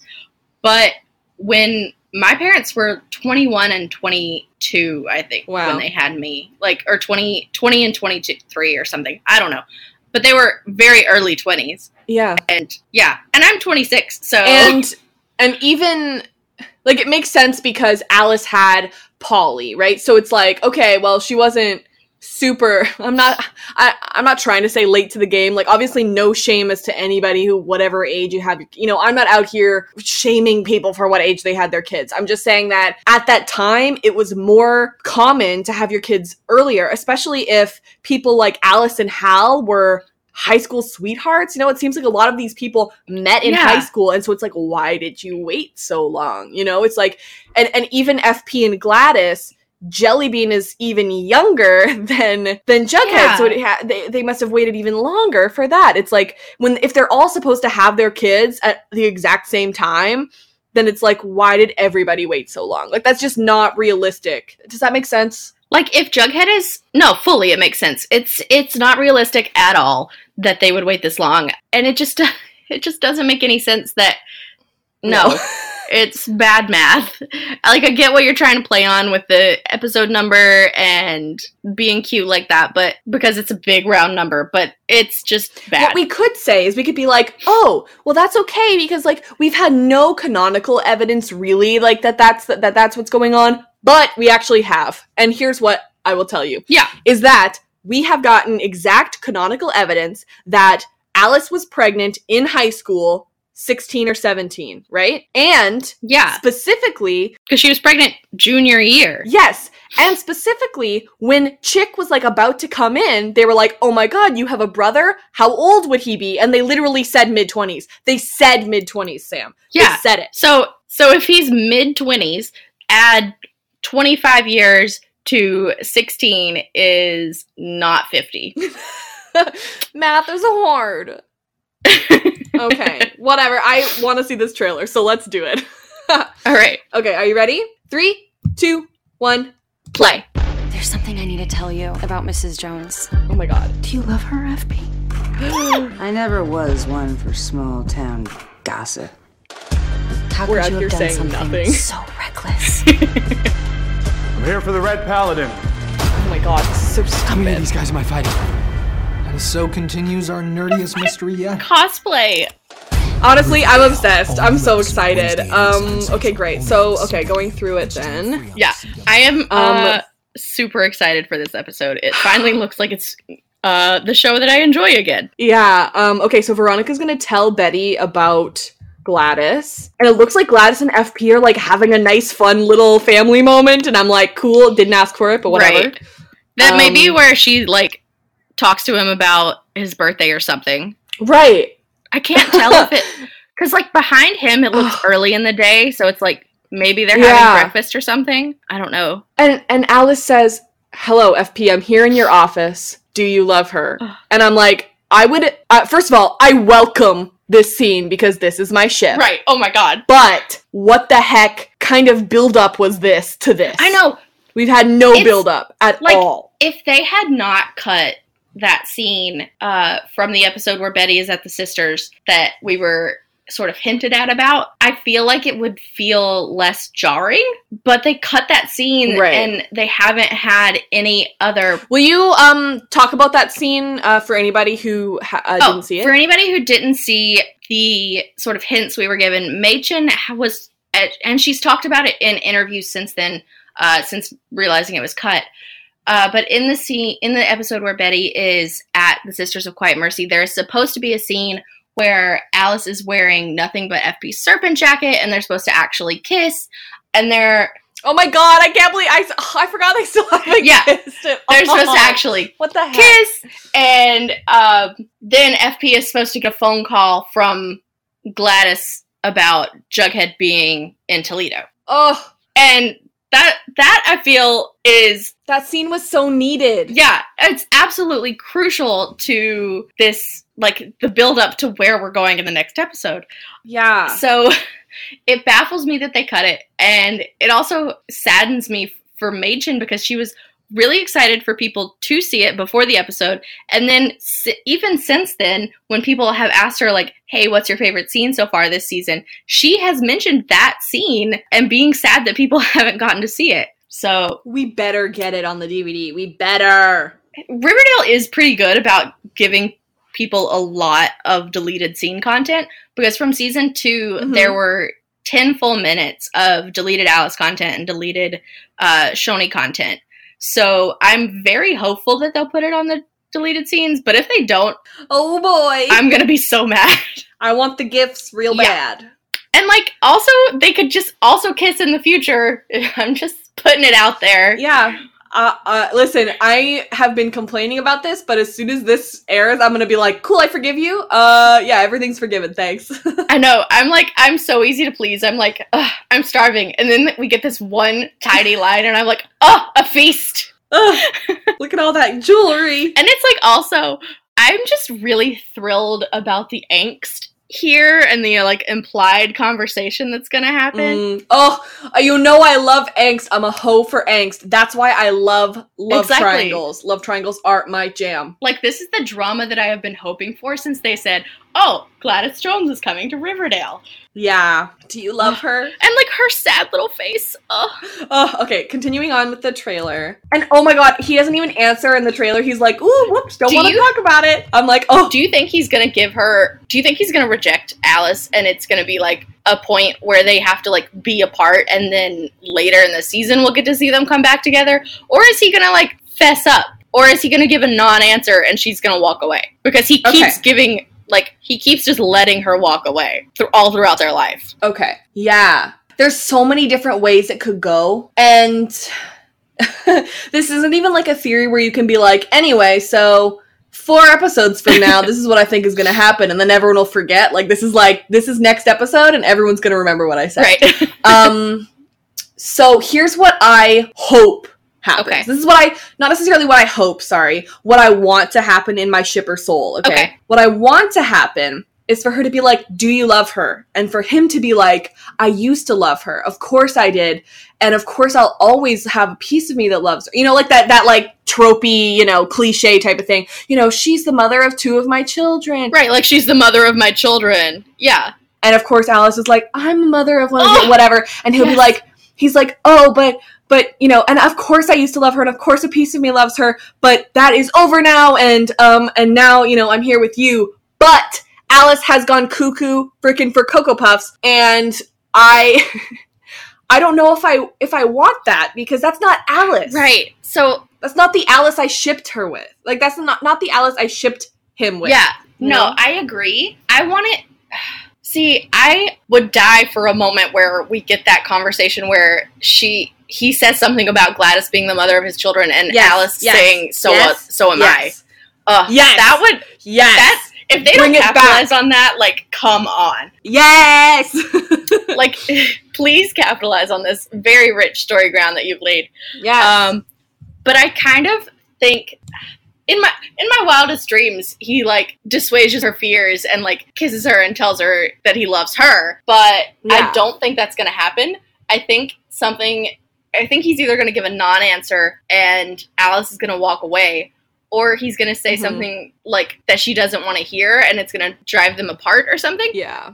Because if they lay that conflict in appropriately, it can create a cool kind of way for them to, like, have to heroically come back together at the end, or dramatically come back together at the end of the season, or, like, even later in this, like, just later in the season itself, and have them, like, actually realize that they need each other and that they always come back to each other, and, like, actually finally admit their feelings. Right. Which they have been avoiding since they were 16. If they give us conflict here, they only have 7 episodes to fix it before the end of the season. Right. And I feel like... And I want them to. I feel like if they don't keep cutting content, like if they stop cutting their content, I feel like they could make the relationships here in this 3-way dynamic very interesting and complicated, and I would like to see that. Yeah. Okay, let's continue with the trailer here. Yeah. Some Bughead moments. Where are they? Are they in front of the Cooper house? Is that the Cooper house? I don't know. Nana Rose is back. Cheryl's coming into the speakeasy with a dope-ass dress on. Whose eye is that? Who is talking to Nana Rose? Is it Cheryl? Oh, it's Tony. It's Tony's eye. That it is. Yeah. Gladys with Jughead in the background. Cheryl being cute. Veronica at the speakeasy. Casino nights. Reggie's upset. Some Shoney. A lot of Shoney stuff. I'm like, okay, but don't be just doing this. After they've had them fight, like, I need a good makeup before I get a good make out. I completely agree. I need them to fix their, like, conflicting relationships before they just give them a lot of juicy sex stuff. Like, personally, I enjoy this because I like equal opportunity. Like, I know we have problems with Riverdale showing so much sex for people that are in the canon underage, even though the actors are well over it. But if they're going to have Veronica and Archie and Jughead and Betty having all of this sexual content, I appreciate that they are also allowing Cheryl and Tony the same level of sexuality to be shown on screen. Do you think, and maybe I just don't remember, but do they show, like, Varchie and, like, Archie having sex scenes in the trailer all the time? Because it feels like every time that Shoney has sexual content, it's always in the trailer. I feel like they've done it a few times, but it's certainly not every time with them. Right. Yeah. I do feel that there is a bit of, like, the way that they use Cheryl and Tony scenes in promotional material, I feel, is a bit to hook their queer audience a little more. Yeah. Yep. So that is questionable as far as, like, morals of TV marketing. But I do... Like I said, I do appreciate the amount of screen time and the content being sort of equal for them in a same-sex relationship as the young heteros. Yeah, young heteros. All right, continuing on, just some Shoney content. Archie is boxing. Betty and Jughead are also there.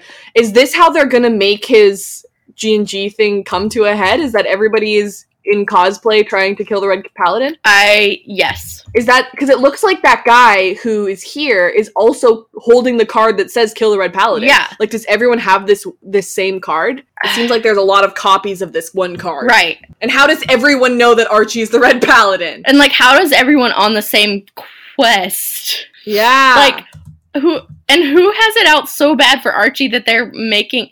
this goes back to me thinking Hiram is the Gargoyle King. Mm-hmm. Because Hiram is the one with a personal vendetta against Archie Andrews for no real reason. After that shot of that first guy, then we go to a shot of Archie actually fighting someone, and it's very clearly a different guy. Right. Yeah, and then another guy still. Archie's bleeding. Wait, that looks like two different. Is that also Archie? I thought it was two different guys too, because I had to go back like frame by frame, but I'm pretty sure it's Archie getting punched out by some guy in a sweater. It is, yeah. Now that I'm looking at it, it is. His hair was dark. Yeah, the shadows, he's in the shadow. So it was a little confusing, but okay, yeah. It's just a lot of different dudes. One of them's dressed as a bull. I mean, just like go off, you guys. I mean, yeah. I mean, if you want to beat up Archie, then go for it. Can I just say that the cosplay from the Midnight Club is much better than these wannabes. Yeah. For a full minute, when I first saw this earlier today, before I even watched the episode, I was just like, why is Archie fighting superheroes? And then it cuts to the scene of Jughead, and I was like, oh, wait, they're in G&G cosplay. Why is Archie fighting superheroes? I thought that one guy was, like, dressed like Thor or something. I was like, question? I just, like, because Jughead was like, let's make your G&G game come to fruition. So what did Jughead do? Just, like, was like, calling all people who want to kill Archie.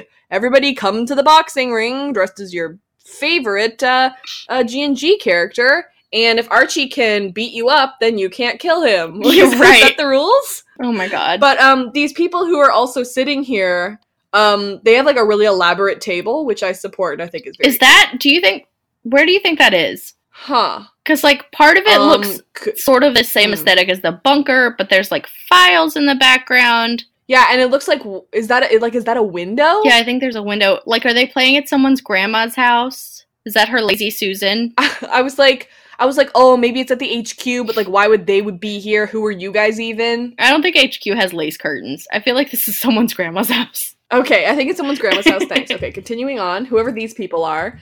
Jughead eating a cracker. Okay. Jughead eating a cracker.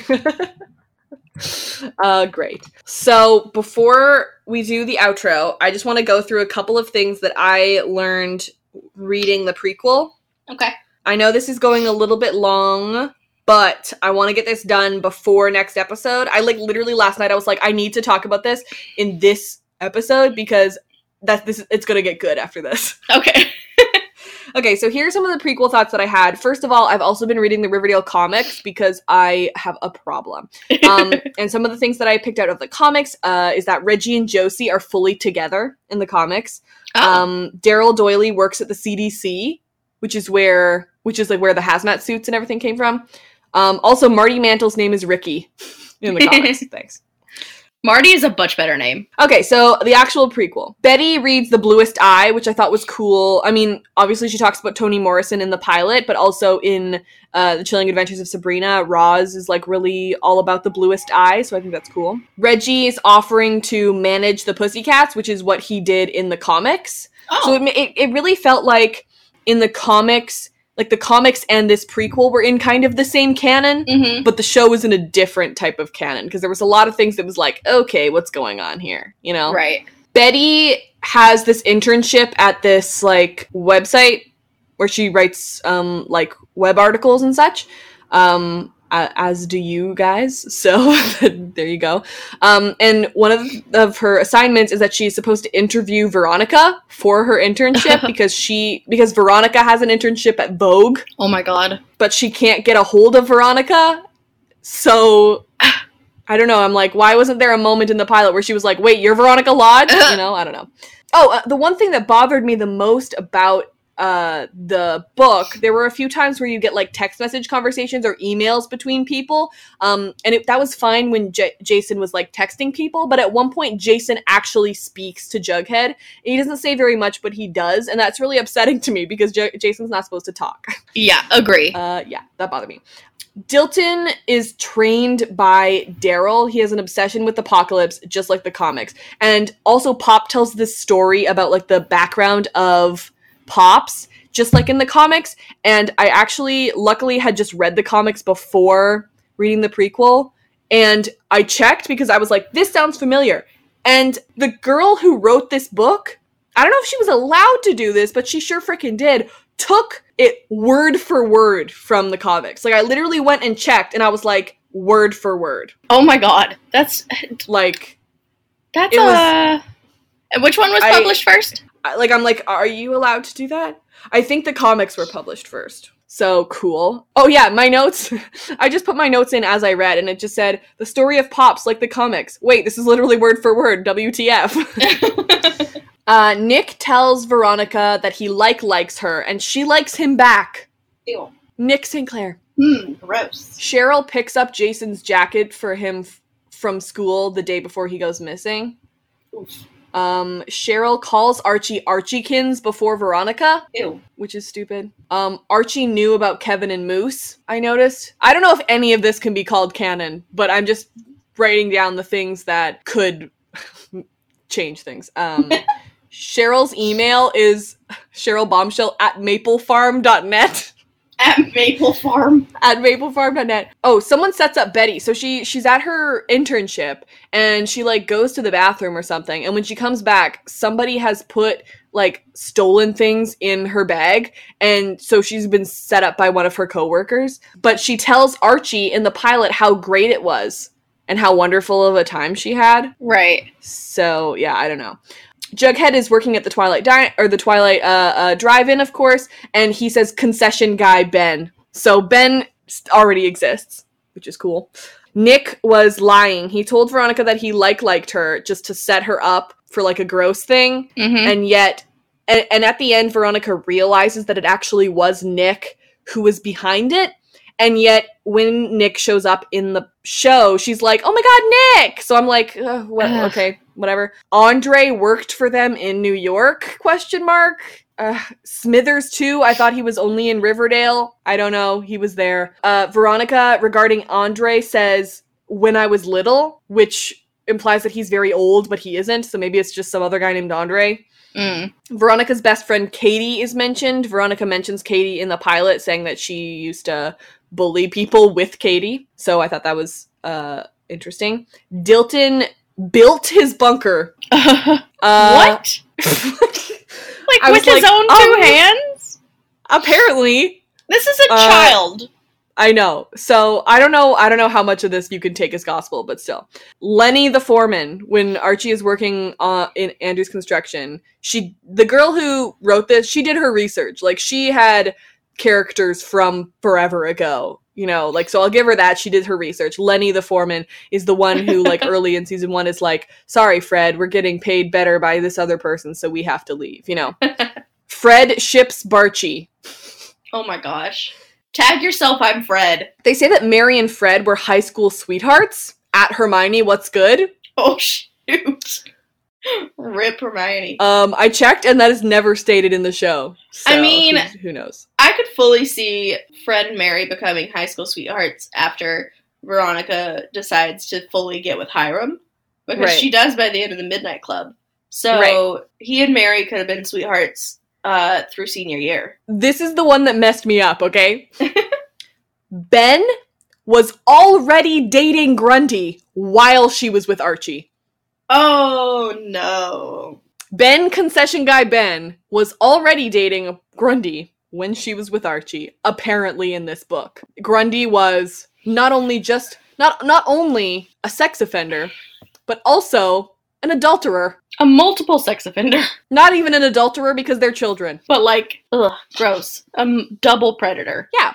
Dilton is trying to buy bullets for his gun, which obviously he, like, sets off in the pilot on Independence Day. Mm-hmm. And so Dilton's at the store trying to get bullets for his little gun thing, and the guy won't let him because he's not an adult. Right. And it says he has a signed note from his dad, Daryl. So is Daryl alive or is he lying? I don't know the answer. Archie already liked Val when they, like, started dating. In the book, he, like, talks about how, like, cool Val is. So that's a nice touch. That's cute. Betty says that peonies are her favorite flower, but her mom is allergic. So maybe she doesn't say that in the book, but I know that her mom is allergic because it's been mentioned on the show. Yeah. Maybe she likes them because her mom's allergic, because she doesn't like her mom right now. Oh my goodness. Betty, pick a different flower. Jughead called Jellybean on the night of the 3rd. Just to, like, chat, I guess. They don't have Visa cards. They're called Vista, and MasterCard are called Masterclass. Also, Veronica says someone says to Veronica, Karma's a bitch, which comes up in the show because that made that, like, giant meme. Yeah. oh well, you know. Yeah. That's it. I finished the book last night, and now you don't have to read it. You are so welcome. It was boring. Thank you so much for your service, Robin. You're welcome. Thank you so much for listening to this episode. Our music is Terminal by Good News Tunes. If you are so inclined, please write us a review on iTunes. We like those, and we also have a survey. It's in the description, and it's just perpetually open. Some things that you like about the podcast, some things that we could work on. We'd love to hear from you. If you're a fan of The Chilling Adventures of Sabrina, they also have a show about that. It's on this same feed, so you can check that out right here. Yeah. And if you're a fan of The 100, we like to talk about that show too. We talked about season 4, season 5. We'll be talking about season 6, and very soon we will be having a Unity Days wrap-up podcast coming out. Yes, big fan. If you're a fan of Lost, we like to talk about that show too. Robin in particular loves to talk about that show. It's my favorite. If you're a fan of Stranger Things, we like to talk about that show too. We're in the middle of season 1, and it should be done right before season 3 starts. So get hyped about season 3 by listening to our season 1 podcasts. Thanks to Sam for guesting on 2 of those. Thank you so much for having me. It was delightful. Be sure to check out the Riverdale convention in November called Sweet River Con. Tickets are live now at unityeventscanada.com. You can check that out. It is put on by the same people that ran Unity Days for the past 3 years. If you're a 100 fan and you've heard of it, it's awesome. Sweet River Con is sure to be just as great. So check it out. Yeah. And like I said, if you're interested in coming to Sweet River Con, maybe you should check out next week's podcast in particular. Wink, wink. Winkety wink. Yeah. You can follow at the AFICTIONADOS on Twitter, Facebook, Tumblr, Instagram, Redbubble, YouTube, but mostly Twitter, and I do work really hard on our Tumblr. Thank you. Speaking of being a fan of the AFICTIONADOS, you should check out their Patreon, which is just patreon.com/theAFICTIONADOS. If you have a spare $1 to donate a month, you can share it with them. If you have more and you are feeling particularly generous, they would greatly appreciate it. It is very expensive running 5 podcasts. If you are a Patreon of the AFICTIONADOS, like I am, you get early access to their episodes as much as at least always a day before, sometimes even more, especially for the Stranger Things pod, because they have those spaced out a little bit more than these weekly episodes. So you should definitely check that out, especially if you want a little more leeway with your listening. Yeah, and if you can't afford it, it's all good. The next best thing you can do is recommend us to a friend. Thanks. You can follow me personally at Robin E. Jeffrey. That's ROBYNEJEFFREY, pretty much everywhere. And you can follow me at SamKCC on Twitter. That's SAMCASEYC. And you can find my articles on telltaletv.com/author/Samantha-Coley. That is an actual dash, you don't have to type dash. Sam, thank you so much for helping out today. We really appreciate it. I know Brittany's not here, but she appreciates it too. Yeah, no problem. She's a busy lady. I love being an honorary aficionado, and I'm happy to talk with you guys anytime. Our next episode is episode 315. It's called American Dreams. For the longest time, it was just called 50, and so I was like, okay, cool. And then I checked today. Luckily, I checked because now it's called American Dreams. So American Dreams is an American television drama program broadcast on NBC from 2002 to 2005. It tells the story of the Pryor family of Philadelphia during the mid-1960s, with many plot lines centered around the teenager Meg Pryor, who dances on Dick Clark's American Bandstand. The show often featured contemporary musicians performing as popular musicians of the 1960s. So that's super interesting, and I also think that it's probably named after just the American dream, the concept of the American dream. If you don't know what that is, you can Google it or read The Great Gatsby. Yeah, I agree, okay. But I also think it would be cool. I remember being aware of this show for some reason, even though I never watched it, so I think it'll be cool to see, especially if, like, the 60s aesthetic or anything like that plays into this episode. Yeah. Okay, love you, bye! Okay, love you, bye!